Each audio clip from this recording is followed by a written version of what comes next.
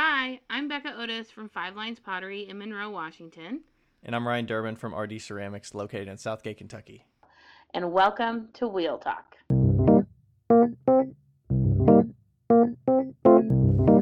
Hey guys, we've loved answering all of your questions so far. If you'd like to hear your question on the podcast, please send them to us on Instagram at Wheel Talk Podcast or by email to wheeltalkpodcast@gmail.com. Thanks. Bam. Started.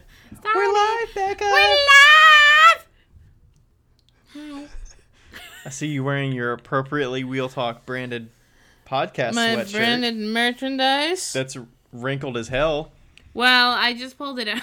I did my laundry at a friend's house, and you know what? And you left it in the washer overnight or something, no, or what? it's still in the it's still in the laundry basket. It's like still in the laundry basket, and the first load that I pulled out, there was so much stuff in there that it was all like damp.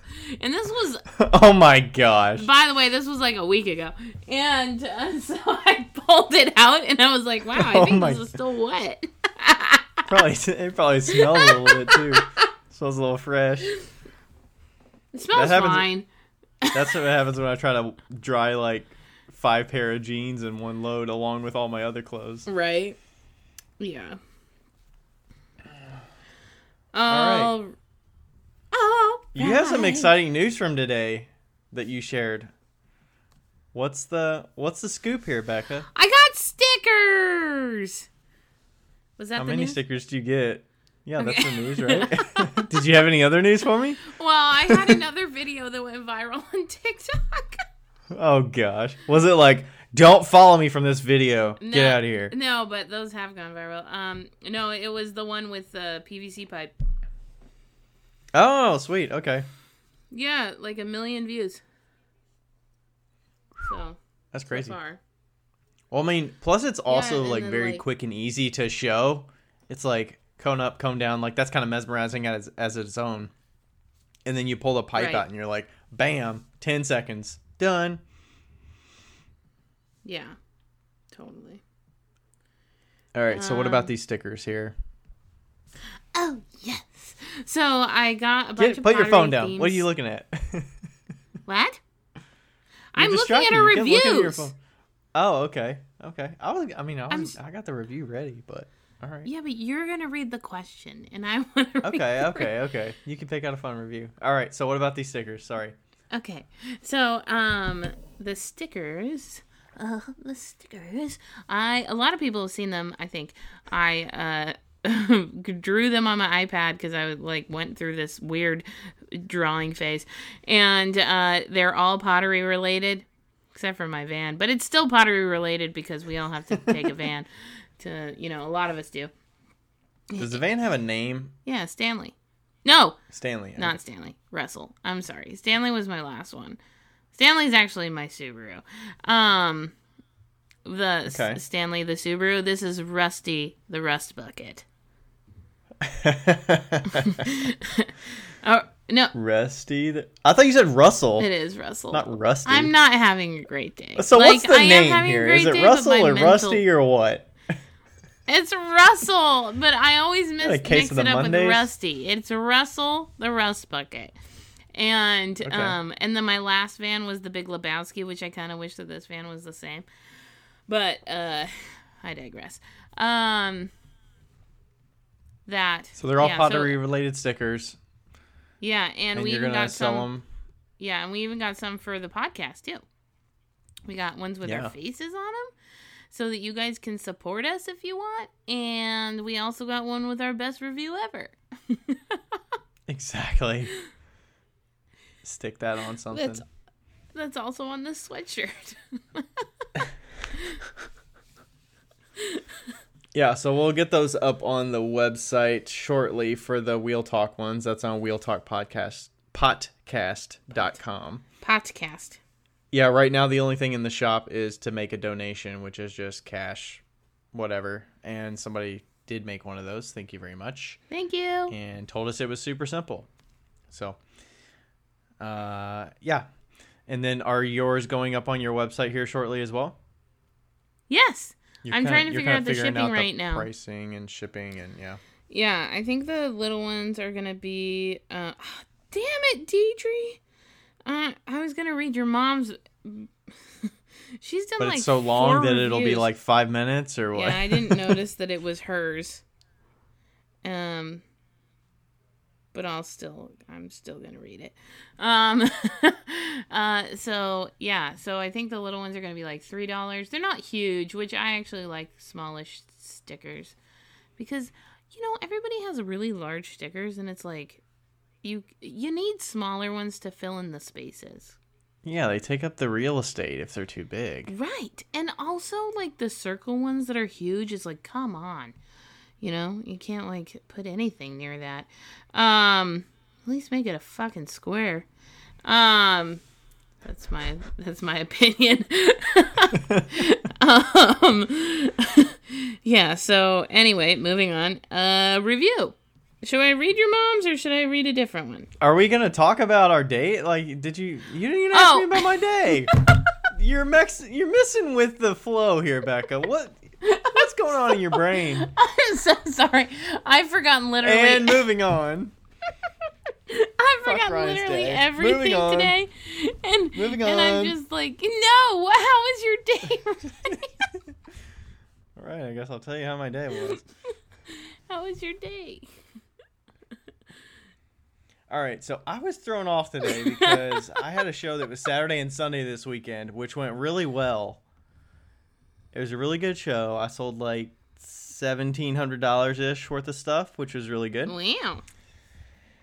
And yeah, I'm just used to having a show on Saturday and then having Sunday to kind of reset and like get work done and get ready for, Alex came over to help me in the studio today. So Yeah.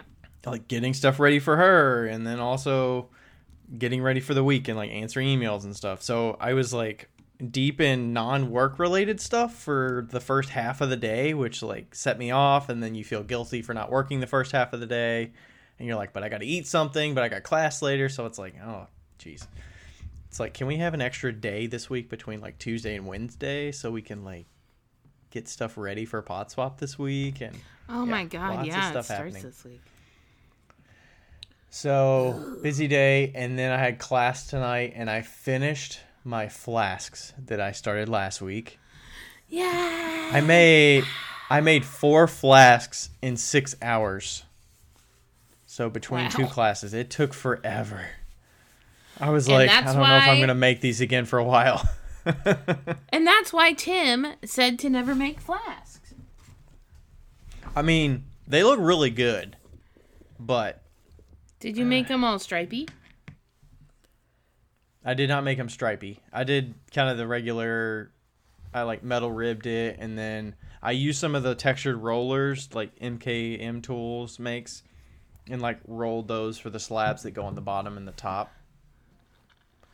Nice. So those look pretty good. I think they'll look good when they come out. I think I might gift 1 or 2 of them, and then I'll have 2 extra. So we'll see.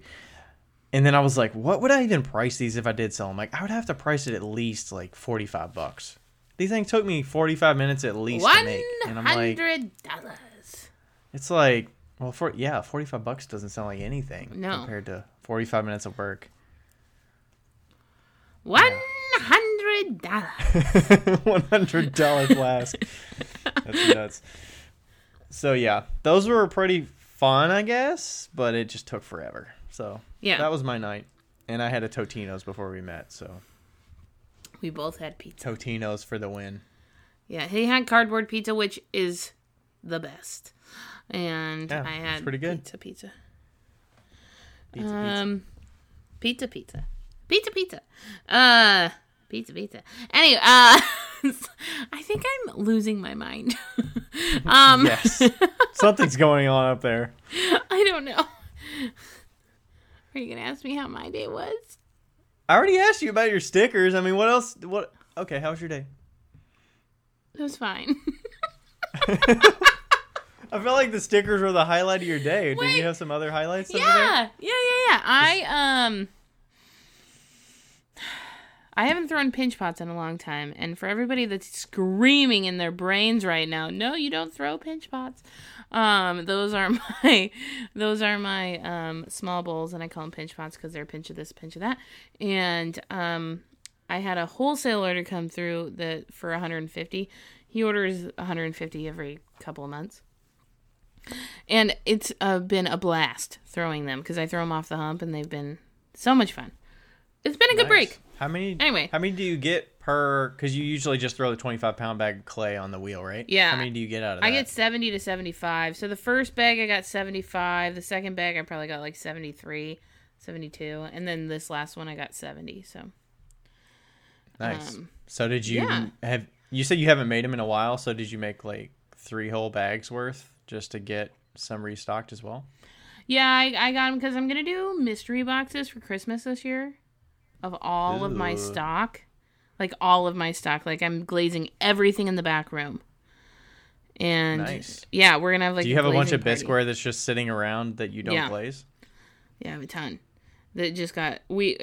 Some of it was supposed to be for Leavenworth this year, and then I just never got to it. And then... and they're all, like, a lot of, like, little things, too. So it's going to be perfect for mystery boxes. So I'm going to put those in the mystery boxes. That's a great idea. Yeah, I'm really excited. I need to do a mystery box something or another this winter, too. Yeah. Probably going to have to be, like, early to mid-December. I don't know. Right. Everything runs together that time of year. This year, maybe... I forget. I kind of want to put glitter in the mystery boxes so that when they open it, they get, like, a glitter bomb. Oh, gosh. You need to, like, put it inside of a pinch pot. So there's just like a bowl of glitter, and then it's like wrapped in plastic, so it's like tight and compact, and then they unwrap it, and then it just falls out. Yeah. Anyway, that was my day. So moving on. Moving on to the review. So I don't know which ones we've actually. Which one were you gonna read? I've got the list of ones that we haven't read. Okay. Do you want me to read? No, just tell me the person who it was by. April Catherine. Okay. Titled Great Podcast. Not podcast.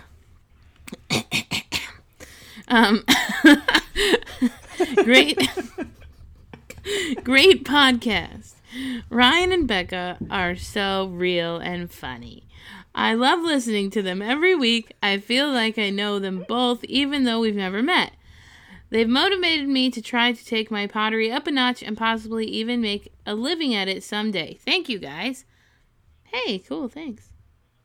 Thanks, April Catherine. Do you know April? No, I don't. Where are you? Are you It could be one of those where you know... Pause? It could be one of those where you know their Instagram name, but you don't know their, like, real name. Ah, yes. Anyway, well, thank you. Our our internet is kind of back and forth today, so I'm blaming. We'll see how it goes. Oh, you know what? I do have to add one thing that was really exciting that happened.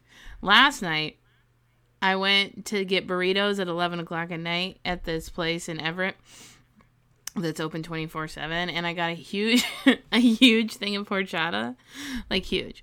And I didn't finish it. And it was so cold last night that I left it in my car, and it was perfect this morning. And that was... I don't know what that is. Is that a taco, like a burrito? You don't know what? Horchata? No. I don't know what that is. Horchata. Rice milk. It's like the rice milk with cinnamon drink that's like magical. No. I thought you meant a food. That's a drink? It's a drink. No, I never heard of that. Well, we're going to change that sometime soon. Anyway, anyway. I thought you were talking about like a burrito that you left in your car or something, but it's called a horchata. Horchata. And it's like this amazing drink, and I left it in my car, and this morning when I got to it, it was still cold and perfect. And that was the highlight of my day. Nice. Okay. Shall we move on to the question? Sure. The listener question, right? The listener Not question. the topic. Not All the right. topic question. All right. So I'm going to read this one. This one is from Robo Gumpy Oh. on Instagram. Fun name. Robo Gumpy. All right. So it says, a bit personal, but for Ryan, when working with clay, do you compare your hourly wage to your day job, or is it more of a paid hobby? So he's asking, like, do I compare my hourly day job rate versus like what I want to be paid hourly for ceramics, because it may make it trying to get more equal or something. I do not, because that would be very sad panda if I did. I'm not going to do the math for you, but if you want to do the math on your own, I just did this the other day, but I get paid about $60 an hour for the work that I do. And, yeah, when I teach, I get paid about $35 an hour to teach ceramics.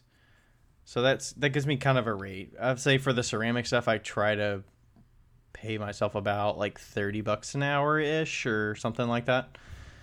But I don't get so into pricing myself that way, because I'd rather just price it based on, I don't know, kind of like I pick a mug price and then kind of range items based on how long it takes me to make those things in relation to a mug somewhat. Right. And then like, what's my market for the ceramics in my area, or what people are willing to pay, and then can I keep up with the demand? So I'm more like supply and demand as well as like the market.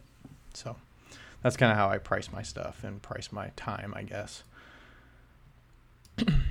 But yeah, so that was the question. Thanks, Robo Gumpy.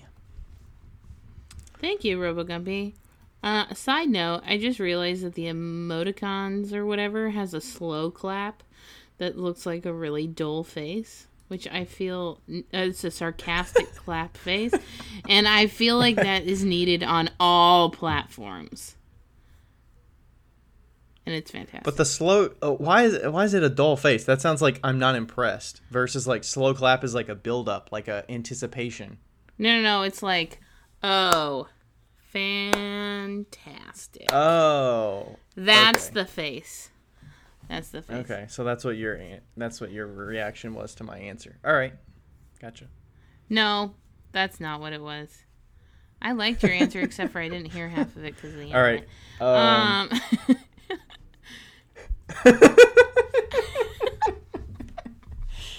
Oh gosh. All right.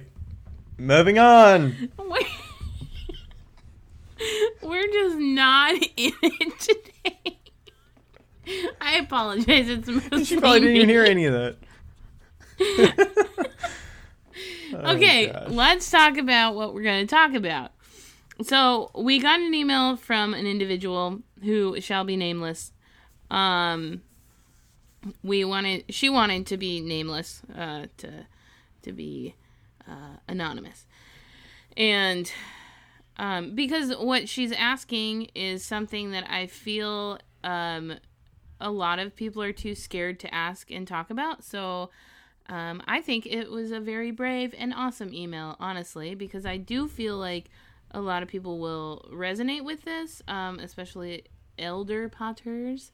And yeah, so I'm going to kind of like paraphrase her email a little bit, and we'll get to it. But first I want to say that at the beginning, she says she wants to make sure that everybody knows that there are some pretty amazing potters out there, and that there's like a ton of great work. So this is so please like keep in mind that she's a human, and we all have questions and we all have thoughts, and we probably have all thought this at some point.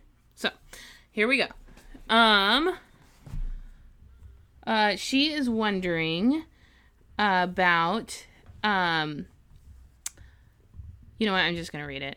I'm just gonna read the question. Do you want to read the short part first, and then you'll kind of expand? The first point. Yeah. So she's okay. The first point is about, is the market too saturated in ceramics, and then are there lots of people very new to ceramics that are selling? That was the starting point, and then Becca will go from there. Yeah. Are there Yeah, and it also has to do with like, so she's wondering about when people are starting out in ceramics, like how long they should wait until they sell, because it seems that there's a lot of there's a lot of new potters in the market, and a lot of new potters are really great at marketing. So sometimes somebody that may not have the technical skills, expertise of the medium, are excelling at a rate because their marketing and branding are on point, but it doesn't necessarily match the quality of work. And she says, of course, that's her opinion. And she mentions that when we all started out in pottery, we were kind of shitty. She doesn't say shitty, I said shitty. We were all kind of like bad, which is true. We are. And so kind of like, what is our opinion on people starting out and selling right at the beginning? And and then the second point that she had mentioned was, this one's actually really good, and I'm just going to read this one. Why are so many of the new potters doing the same kind of trendy pots, like the same forms, the same glazes? It seems to be a little bit repetitive in the style. And, a ton of people that do have those kind of same shapes and repetitive forms do have a number of followers. And it's confusing to her. So, did I do that okay? Yeah. Okay. Yeah. Mm-hmm. So, that's a lot to kind of unpack. All right, so where do we start? Do we start with the simple... Yeah, let's get to it. Can we talk about the second one first?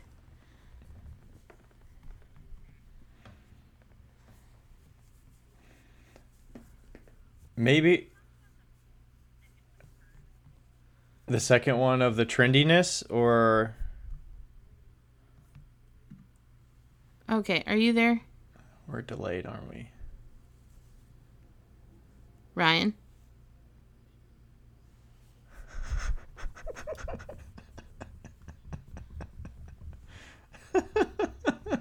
Yeah. Delayed. I'm not... Okay. Oh no, he cut me out. Gosh. Well, you're so delayed. Okay, well, we might have to do this a few times tonight. I don't know why tonight is so terrible. Maybe it's because it's so cold. We'll edit that out. Maybe. Or not. Okay, so let's start with the second. Shit happens. And when you said second part, were you talking about the trendy pots? Yeah, that one. Okay. So, I mean, I do see a lot of similar forms. I think the trendiness comes from seeing other people getting a lot of engagement and excitement about the pieces that they're making, whether it's using transfers and using bright drippy glazes on the tops and things like that, or doing a different slippy drippy effect, and then you see they have success, they can make sales, there's a lot of people engaging with them, they get a lot of likes. Social media could be the big factor there, and they're just trying to find something that works, and they get a lot of good response from it on their social, so maybe they're like, hey, maybe I should go in this direction. Yeah. But if you're really just proving the point that it's popular, does that mean that you're really like finding what you like to make and what you could like find your own niche for? Right. Or how do you like make it a little bit different and make it more your own, versus stumbling upon making a lot of different things that are different from other people, or trying to be different, and then like seeing how the engagement works? Yeah. I feel like I disagree a little bit. I think that a lot of the new potters, especially a lot of new potters coming up, are a different generation than maybe, I don't know how old this person is, but a lot of us, you know, like, there's a lot of Gen Zers coming up in the ranks, and there's a lot of millennials, and millennials, like, let's take a trend, for instance. Let's stick to one trend. The white glaze trend, right? Where, you know, your pottery is going to be more straight shaped with white glazes, maybe a speckled stoneware. I feel like that is not because, to me, it seems that it's not because other people are doing it and they see that it's selling. It's because that's what we're attracted to. Like, I'm attracted to that kind of pottery. I love, like, the straight side white speckly glaze. Like, that is something that is very attractive to me. It's very, like, we have seen over the past couple of years, you know, Waco, Texas, the, like, Magnolia, you know, like, a lot of farmhouse trends, and that's, like, really coming up, and that's, you know, that is something that's really popular. And I think that a lot of it is not because they're copying the person next to them. Maybe it's because they see that person and they're like, oh my God, I freaking love that. And I want to make stuff like that.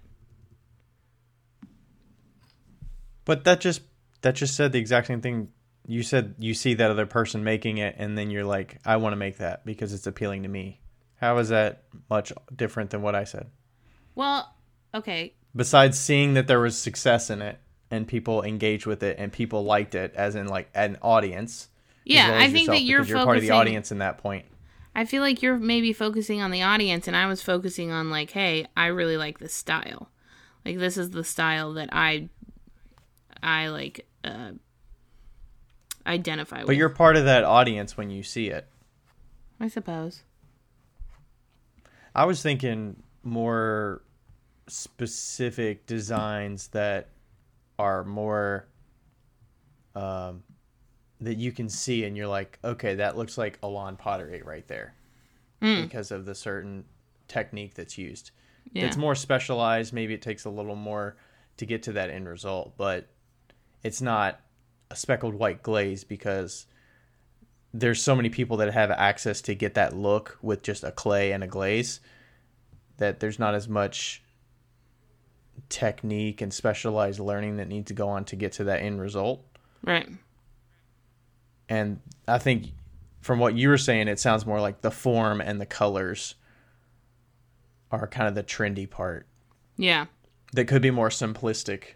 Yeah. Which I can agree with that. That's like, hey, I'm drawn to that. Like the speckled clay with the white. Like that was the first thing that I loved about the speckled clay because it just looks so clean and nice and farmhouse, and I knew it would appeal to, like, you know, that 20s, 30s crowd that's getting some stuff in their home and they're kind of like the shop at Codeco that has macrame and stuff. Like I knew it would work perfect for that kind of crowd. Right, because that's what they like.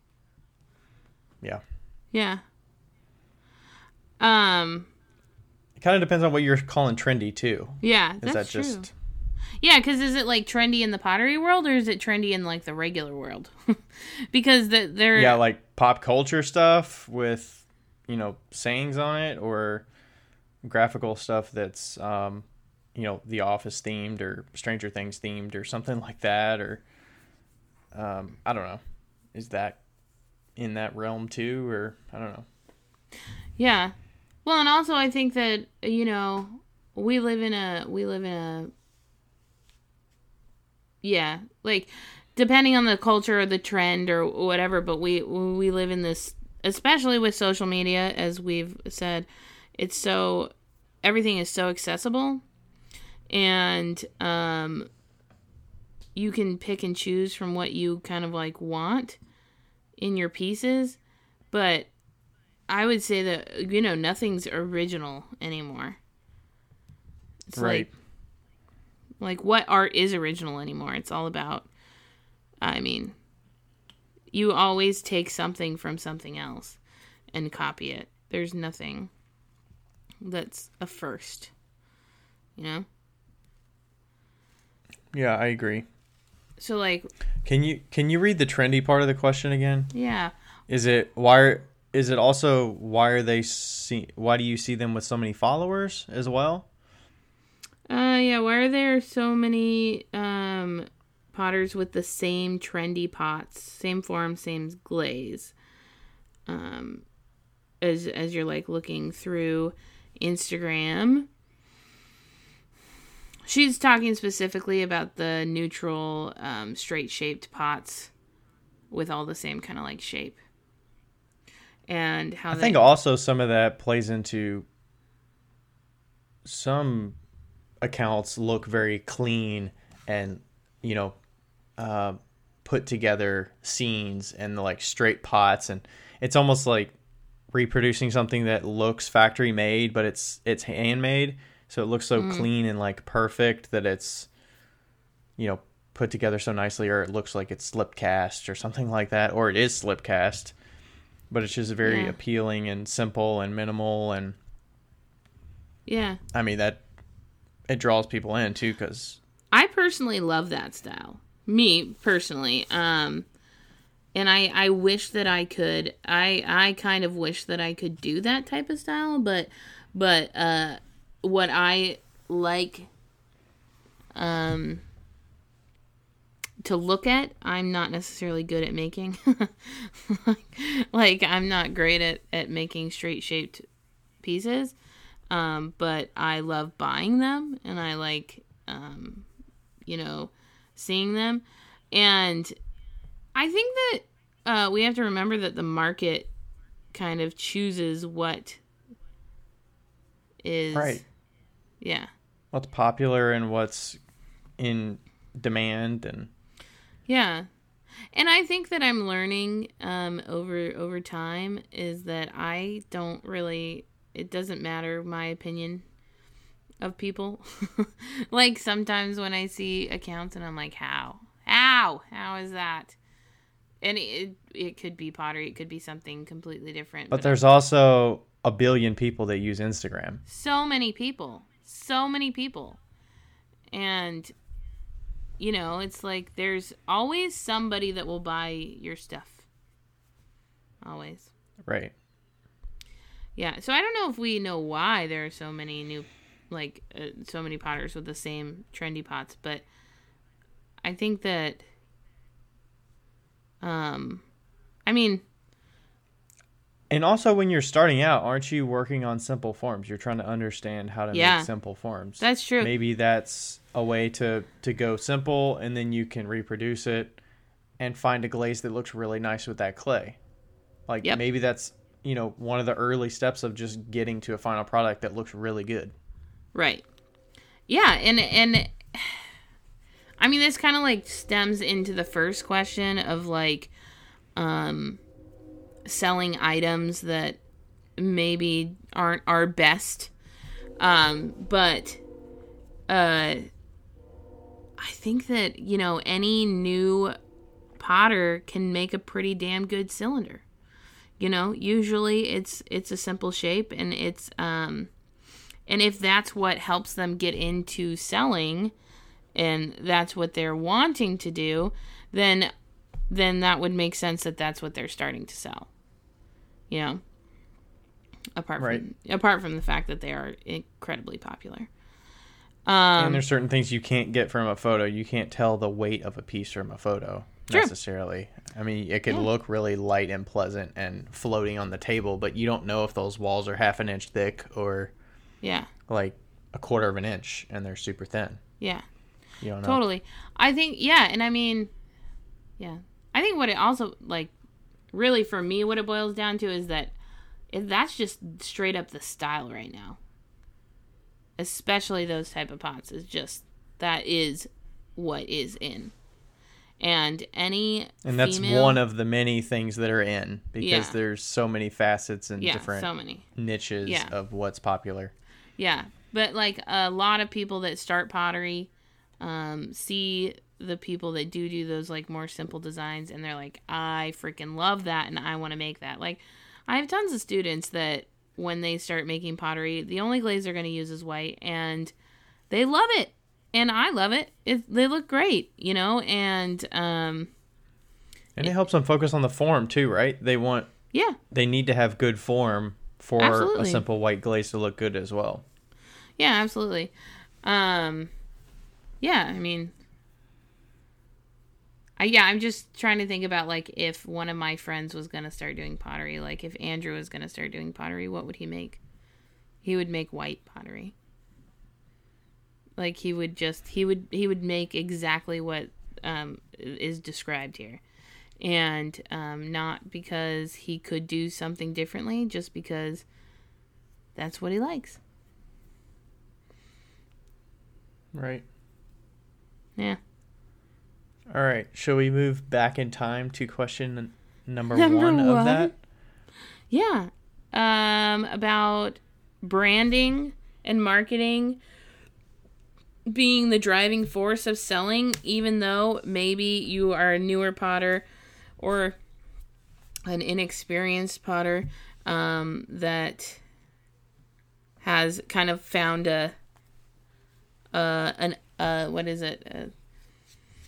found their people to sell to, and how branding and marketing is working for them.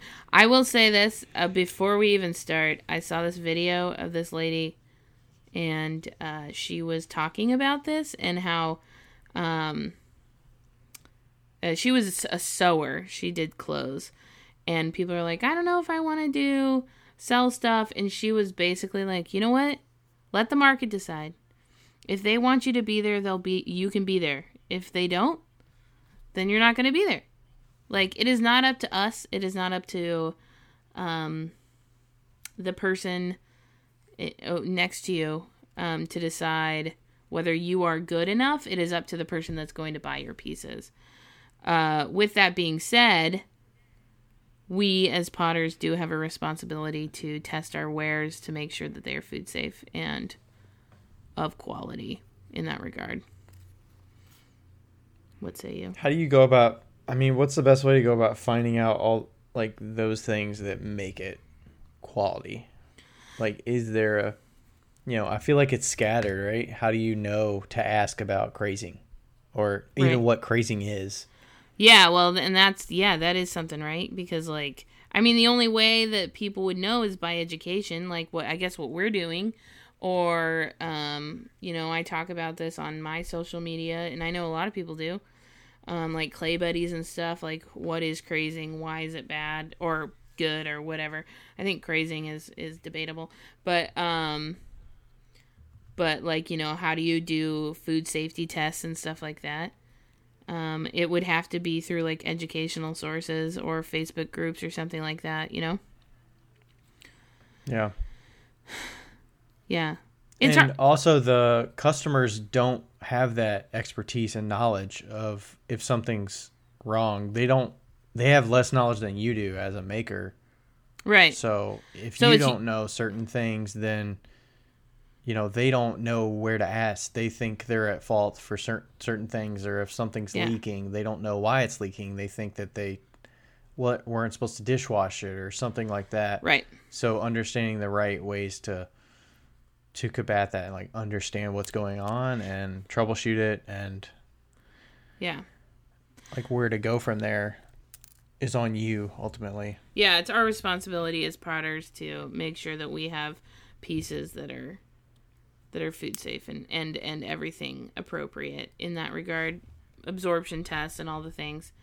But other than that stuff, that's up to the market to decide whether it should be successful or not. I think that especially the older generation of potters tends to get, I don't want to say this, but I'm gonna say it. Because I also suffer from this a little bit. We tend to get a little bit high and mighty about if somebody is being successful and they may not be technically qualified for that. And what I will say to that, as I've been learning, is tough shit. tough shit to you as the like to the person judging. Yeah, to the person judging the other person. They're on their own journey, and that journey may require. They can't necessarily help how much in demand their stuff is, or how buyers react to their stuff. Yeah, and I think that, you know what, we all go through struggles, and the struggles that somebody who maybe grows too fast is definitely different than somebody who maybe took a slower approach at the beginning and got those techniques in check, you know, like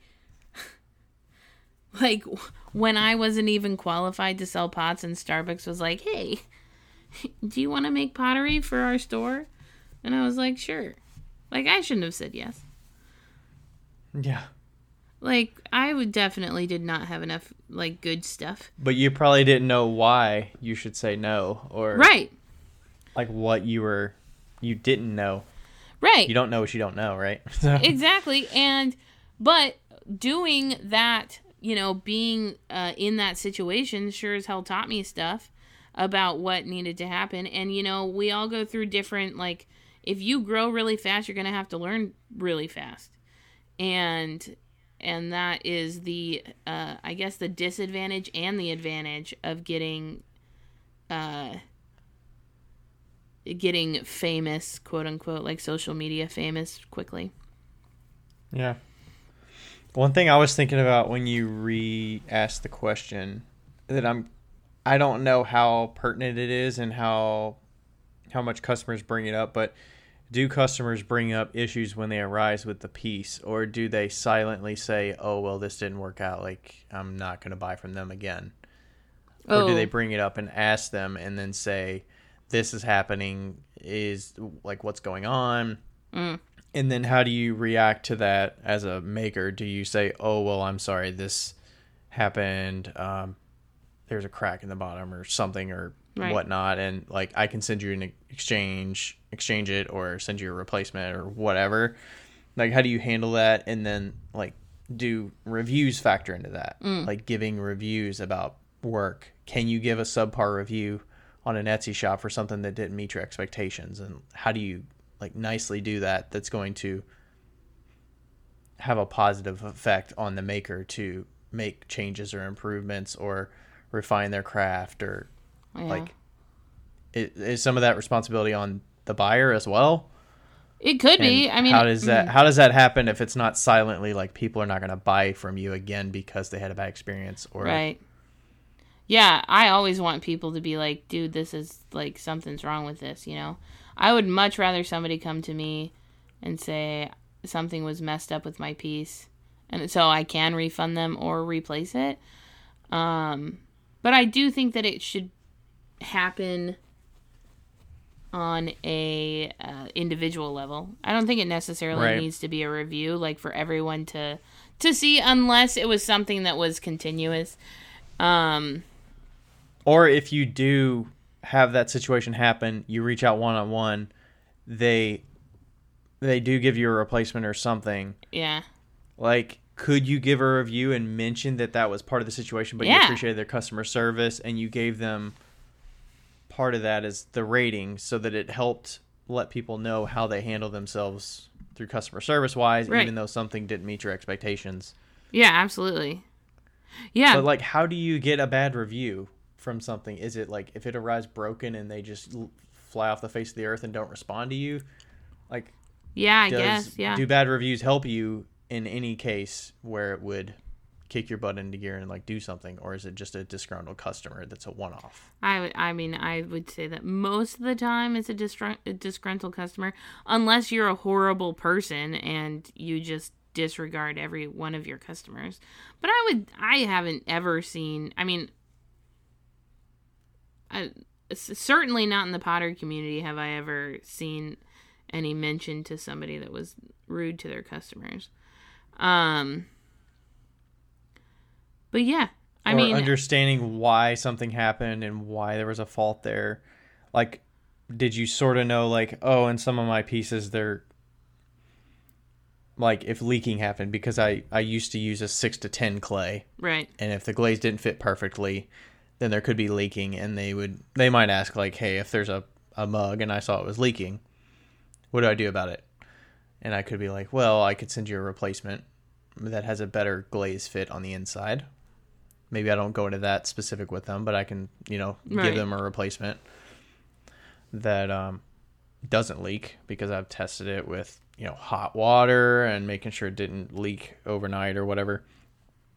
But like handling it customer service wise and figuring out how to meet their needs versus like kind of putting it on them like it's their fault or their something fault that for happened. something, Yeah. Yeah, I remember when now that I'm like thinking back in time, I remember when I was first starting. I'm sure my clay did not have like the absorption rate was. It wasn't fully vitrified. God, no. Like the amount, I wish that people would like message me and be like, I bought a mug 4 years ago. I'd be like, can I please replace it? Or not 4 years ago, but like a while ago. And but I was thinking about how when I was working at Sherwin-Williams still, and my boss bought mugs and like the handles just came off in the dishwasher. And he was like, is this... Oh, no. He was like, is this... How the hell did that happen? I still have no idea how it happened. Like, I don't know if something hit it in the dishwasher. Just popped off? But, like, there's a fair chance that it could have popped off because it wasn't absorbing correctly, like the absorption rate wasn't right. So, Yep. I mean, that's a fair chance. And now that I, like, think about it, and I had no idea. Like, I had no idea that was even a thing, back in the day, because I wasn't taught that. And I sold pots like that for my first 2 years of um, selling or something like that, because I didn't know anything about the 6 to 10 range and the whole vitrification thing. Like, I didn't know about that. So, and then when you do learn, it's like, okay, now I'm going to shift away from that clay. I'm going to use this other clay, try it out, similar properties to what I had, and like slowly phase that out. So, like, here's the question though, is that when... Is that an issue? Like, is that an issue? Like, most of us have done it. Like, most of us have sold pieces that we should not have sold. Should we have not sold them at all?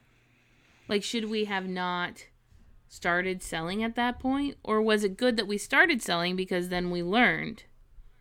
I think you only come around to find those answers by selling more stuff. Not from the customer, but from asking questions to groups like Clay Buddies, where you're having issues with something and they're like, well, what clay are you using? How are you firing it? What temperature are you firing to? Blah, blah, blah, blah. And then, you kind of self-educate and stumble upon things like vitrification and absorption and testing and things like that. People might stumble upon our podcast episode with Josh and talk about glazing, and they had no idea about pinholes and how they happen or something. So P.S. The more you're in this medium, the more you stumble upon things like this of something that could be an issue with how you're working today. Yeah. And then how you can fix it. Yeah. And also, if you do go back and listen to that episode with Joshua Heim, make sure you take a notebook. Because you're going to need to take notes. Yeah. We need to have Josh on more. I know. Yeah, I mean, that I was thinking about that actually the last episode that I filmed. I was like, God, all of these times that I've done things that were wrong, but if I hadn't ever done them, would I have ever learned? And I think that only through trial and error do we actually learn anything. And unfortunately and fortunately, that trial and error involves failing. Like, you can only go to school for such a long time or learn something for such a long time. You'll never pass the threshold if you just keep going to school. You have to start selling.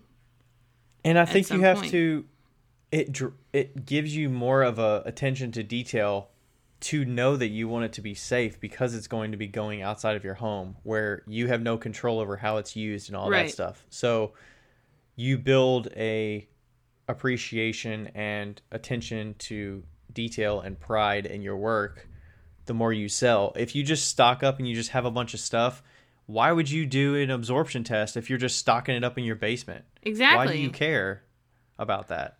Yeah. Unless you're getting it and like getting it out to customers' house. And also, if you're not selling it, why would you be making tons of work for nothing? Yeah. Just for fun Just and for fun. gifting it. And then, I mean, people ask. People always ask. They're always going to be like, do you sell your pieces? Like, can I buy one? That's how it always starts. Mm-hmm. It always starts with you taking one pottery class and then your friend saying, can you make me a mug? I'll pay you for it. It always starts like that. yeah. You know? Yep. And I don't think that we should, well, we certainly don't have any authority to tell people not to sell. You know? Yeah. Because people can do whatever the fuck they want. Yep.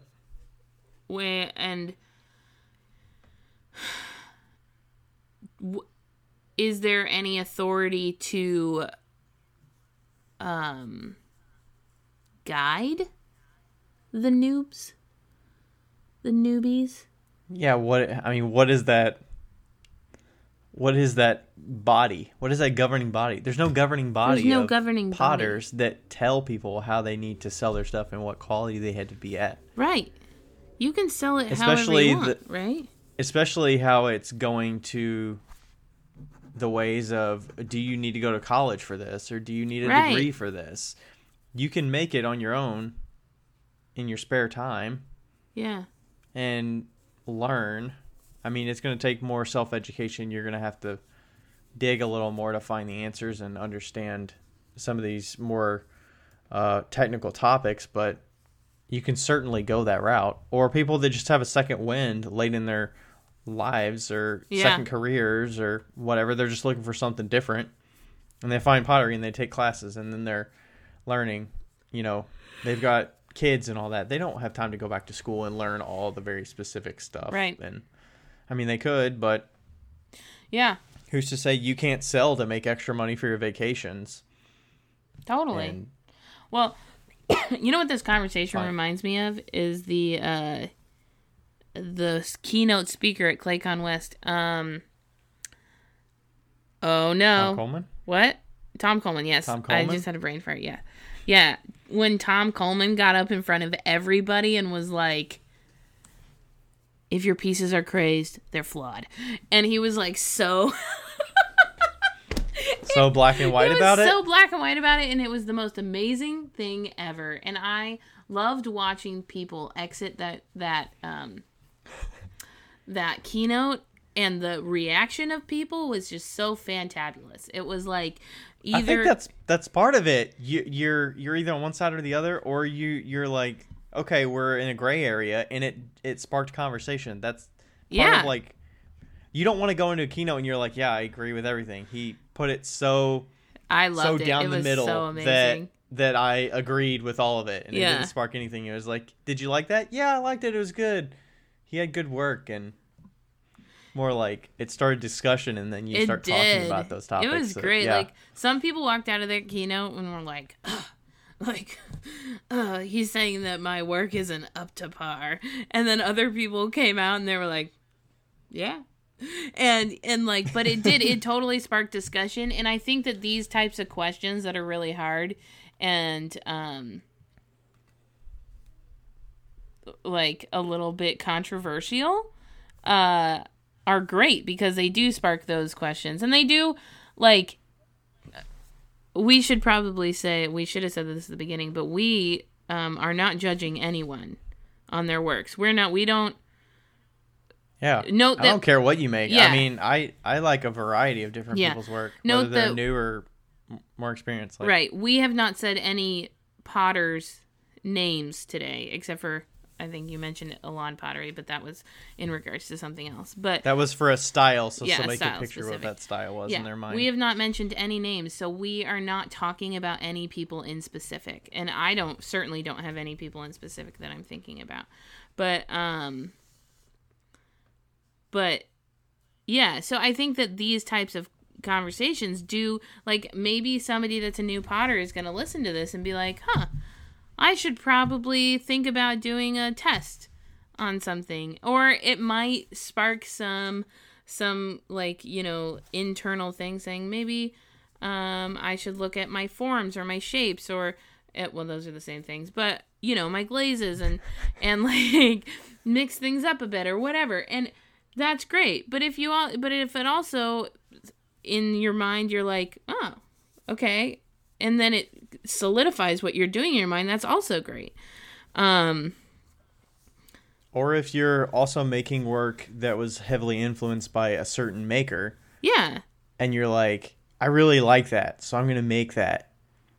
Like, figure out, maybe there's more experimenting you can do on your side. Yeah. To push beyond that, and what can set you apart from how they make their work. Like, even though it's heavily influenced, and you're like, I absolutely love their stuff, and I want to make that. What can you do different? Yeah, like, I think that so it doesn't fall within that bucket of everybody else. Yeah, we all gather influence from other people, but it is important on a different note, the same and different note. It is important to note that the people that are influencers of, like, pottery influencers have worked really hard to get to that state, making their own style. And then when we kind of create a style that is very similar, it can look like you are copying somebody else. So just keep that in mind. Copying. Also, I just like to always think back to, like, don't compare yourself to others as much, and more compare yourself to yourself. Like, yeah. Are you making steps today that is pushing you forward from yesterday, or did you, are you pretty stagnant from where you were yesterday? Right. Did you grow at all? And do you like what you're moving doing somewhere?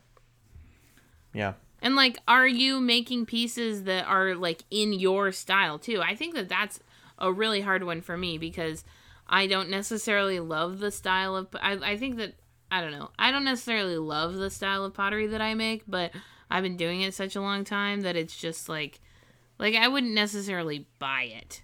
I don't know if I would buy my pottery, Why would you buy your pottery, though? You're so entrenched in it that you're dulled to it a little bit. Probably. Right? I mean, probably, that's like, not going to spark your interest because you're so entrenched in. Yeah, but in it every day. even before, like, when I was selling, like, when I started selling pottery, even then, I don't know if I would buy a mug that I make now, because I would probably kind of gravitate towards the more simple, more modern designs, because that's my style. Like, that's what I like around me, is more modern designs. Even your dot line cups? No, I'd for sure buy those. But that's why I started doing them. but I think it is important, though, that you, if you're making stuff, like, learn from my mistakes, as we always say, make stuff that you would buy too, and, like. So question for you, have you made those dot or line things much recently, or do they take a backseat to your other work or priorities? Or no, I haven't made them in forever. It's been a while. Especially the super clean ones, like the super specifically clean ones. You know which ones I'm talking about, like the ultra geometric. Yeah. Those ones I haven't. With, like, the horizontal lines that go around the body of the mug. Yeah. Those ones I haven't made one like that in probably a year. Those are ones that you were charging like $75 for a tumbler or something, right? Right. Yeah. They took a long time. Yeah. I know.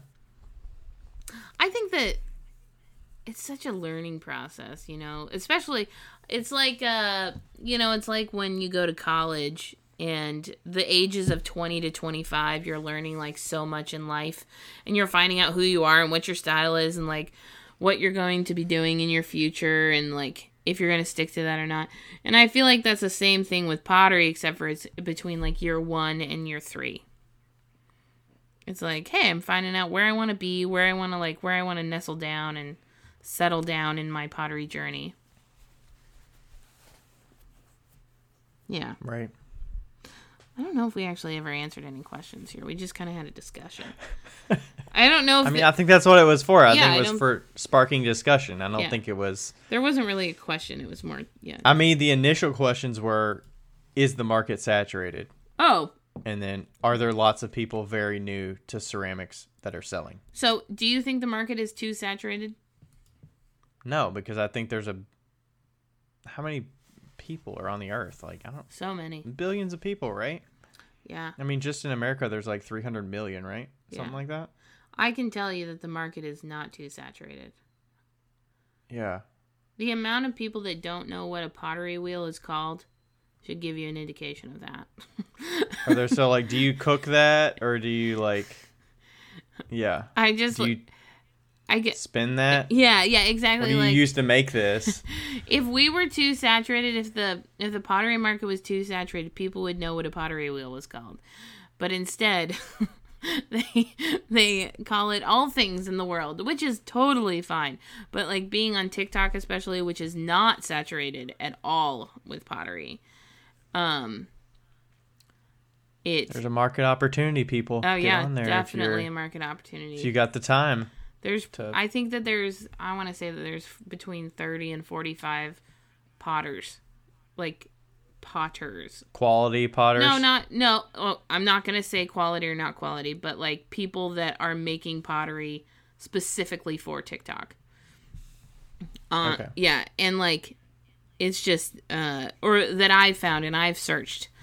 But and just because you're an experienced good potter doesn't mean that you would do well on TikTok. Absolutely not. You have to be creative. You have to be you gotta like figure out ways to film and be interesting and personality and and so. But from that, I would say that definitely it's not oversaturated because Instagram might be a little bit.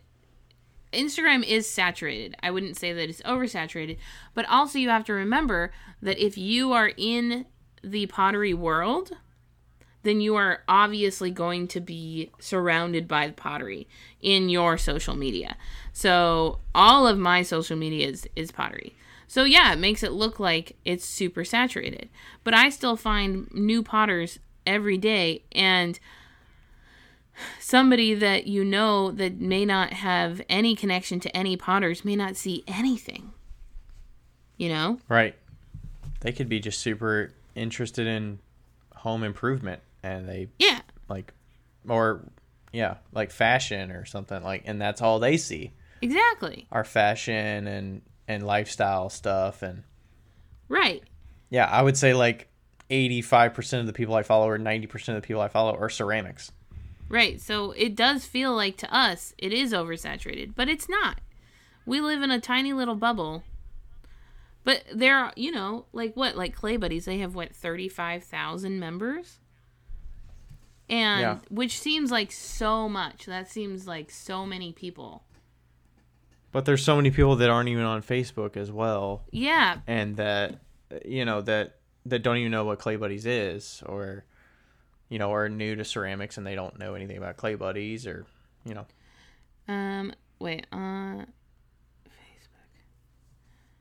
Okay, there's 30,000 people, 35,000 people in Clay Buddies, okay, which is a Facebook clay group. There are 2.7 billion people on Facebook. So with that ratio, that sounds like nothing. Sounds like nothing. And so I do think that our perception of what saturation is definitely skewed just because we're in the bubble. We're rocking out within the pottery bubble. Yeah.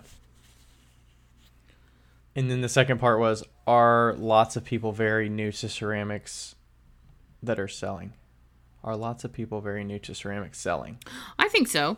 I do think that more new people are selling now than they were in the 70s or 80s or 90s. Or maybe not, but because what were the avenues of selling right at that time? I mean, it was probably in-person shows. You needed to invest. Sold at a storefront or like there were more steps to go through to sell. Yeah. At a show, you need a tent, you need tables, you need a lot of equipment to sell. and you need to file application.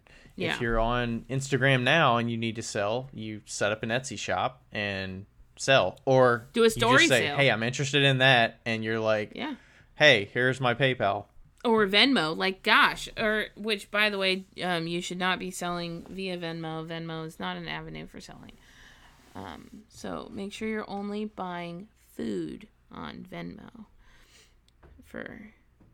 Just so you know. Like, you're only paying your friends, quote unquote, for food, quote unquote. Because Venmo is not an avenue for selling. Ryan's looking at me. I'm smiling. So judgmentally. Because what I do on Instagram is when I get somebody that contacts me, I'm like, okay, blah, blah, blah, blah.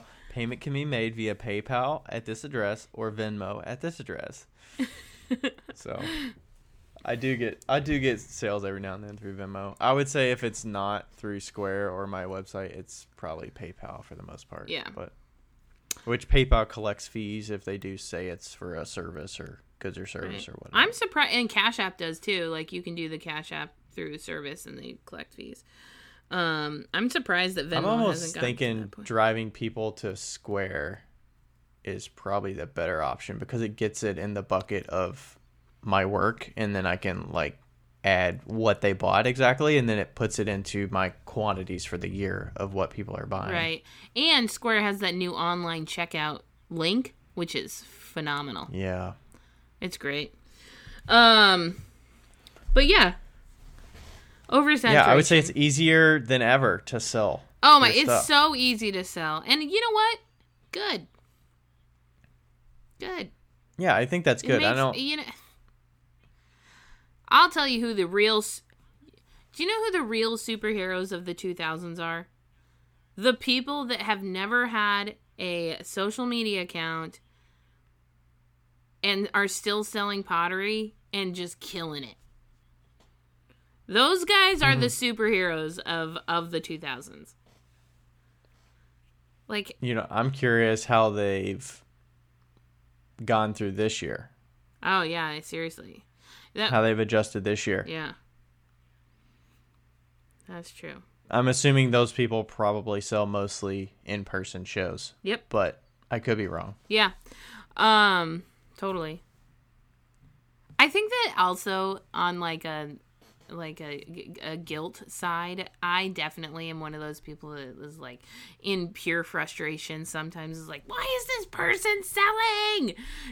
Like in my brain, and I have to correct myself very frequently and be like, Becca, shut the fuck up. Like, stop it. Like, stop being that person. Like, they can do whatever they want. Everybody can do whatever they want. Why do you get up in arms, and why would you care and feel like it's worth your energy and effort to care about something that you have no control of? Well, I know. I think it's just human. I think it's our human nature to do that. And, but in turn, I just try and encourage as many people as possible. That doesn't mean that we as like me as a pottery teacher, I have a lot of responsibility. Same with you. As a pottery teacher, we have a responsibility to guide our students to take the appropriate actions before they do start selling. I think that we didn't really talk about that. We don't have the authority, but we do have a responsibility to educate. And it could be if you do see them at a show that they're selling next to you, and just, introduce yourself, tell them who you are, say something about their work, and like, happy to be there. Have you sold here before? I'm curious how the show's going to be, and stuff like, be courteous, be nice to them, offer some encouragement. Like, hey, if you want to reach out and you have any questions, like, let me know. Yeah. If you have any questions, shoot. Yeah. I've had so many, ever since I started doing TikTok, I feel kind of like the old person in TikTok. There's like a few of us. The old potter. Ever since I started, I've had a bunch of people come and ask me questions, and some of the times I have no idea the answer. But if you offer the opportunity, a lot of people will take that. Especially when they're local to you. Yeah. Like, there's a couple people, there's a few local people that, you know, you put yourself out there and you say, I like your stuff. If you have any questions, let me know. And like our friend Amruta, she's a painter, and we've got a few of her pieces, and she like started selling, and she was interested in how I sell my stuff and how I keep track of everything. And Yeah. like she shadowed me at a show, and you know, she was very appreciative and of my openness, and like, here's everything that I know. If you have any questions, ask me and I'll tell you everything. Yeah. And you know, I don't know if that's lost on people, that they don't expect that, or they don't, but it gets really appreciated when you do offer Absolutely knowledge and experience. Yeah. But that don't will save them time and experience to just like figure that out on their own while hitting their face on the pavement over and over and over without anywhere to go. But if they have questions but don't give unsolicited advice. That is one thing. Giving unsolicited advice is something that's hard not to do. But the only time that I feel like it is appropriate to give unsolicited advice is when it involves silica. that's the only time I'm like, you could die. Okay, we're gonna talk to you about that. You mean like when you see them standing in an Instagram story and they're not wearing a mask or something, and you're like, yo, where's your mask? Or yo, where's your water? Call them out. Yeah, for sure. I mean, you can still obviously be nice about it, but definitely that's the only time that I'm just like, can we... You wonder how much of that goes on where people don't respond because they assume that everybody else that knows that would respond. Yeah, and I would never do it. I don't do it publicly. I usually do it, privately. Yeah, you would like DM them. Yeah. Right? Yeah. Don't need to be a jerk. Yeah, you're not like putting in their comments or something. I've done it in the comments once. Only once, but I was really nice about it. Yeah. But yeah. Yeah. Yeah, in Leavenworth, when I started doing Leavenworth, that's what I've loved so much about doing the show in Leavenworth, is because it's like 20 of us or less, and we're there every single week. There's been a lot of openness. Some people are not as open. Some people are, which is fine. Some people are a little bit pushy. Some people are not.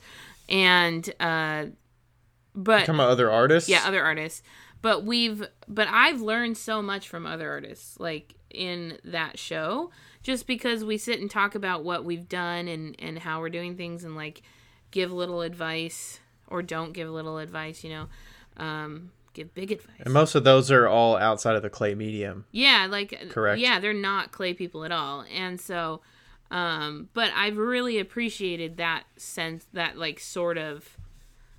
Like, especially on selling and marketing and that stuff, I've really appreciated community and feedback as a group. Yeah. There's some people that you don't feel like you have to censor yourself or feel like you have to tread lightly as you... Yeah, it's gotten a little bit more that you do have to tread a little bit lighter.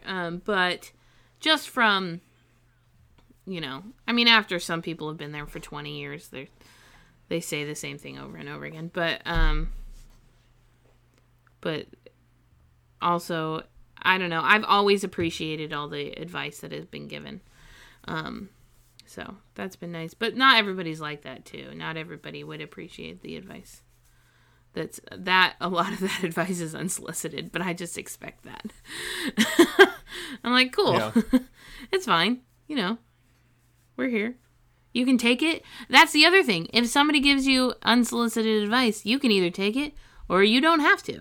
You can say, cool, thanks. Or if you ask for the advice and they tell you something, you can take a little bitty nugget out of it. You don't have to take everything. Like, yeah, you don't just have to take the whole thing. Anything that you learn, or, I mean, not everything you learn, but if you ask for advice on something, like, you don't have to take 100% of it and roll with it. Yeah. Yeah, you can just take a little bit. For sure. Faux show. All right. Anything else about this topic before we sign off? I don't think so. Do you have anything?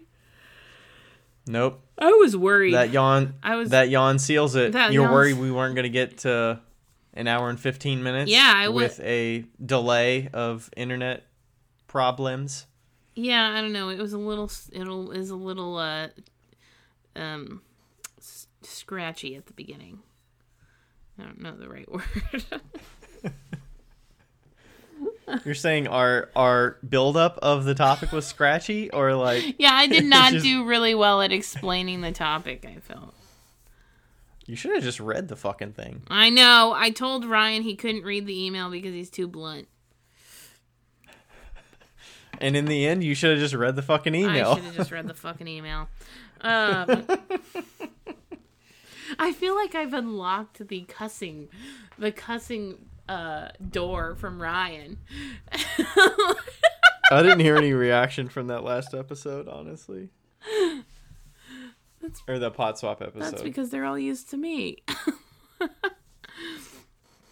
Oh, well, it's late there, and I gotta get back to work here, so. All right. Thanks, everybody, for listening. Check out wheeltalkpodcast.com for some new stickers that are coming your way. Stickers! I'm sure they'll be maybe live by the time this goes live, so. Hopefully. Yeah. Thank you, and we'll catch you next time. Later. Bye.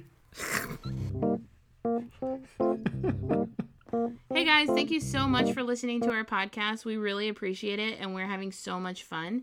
If you want to follow us individually on Instagram, you totally can. Ryan's Instagram handle is @RDCeramics, and mine is 5 Lines Pottery. That's the number 5. We would love to hear from you, and don't forget to write us a review on our podcast. We read every single one of them, and we totally appreciate them. They help us out an awful lot, and they also put smiles on our faces. I hope you guys continue to listen, and we love you. Thanks. Bye.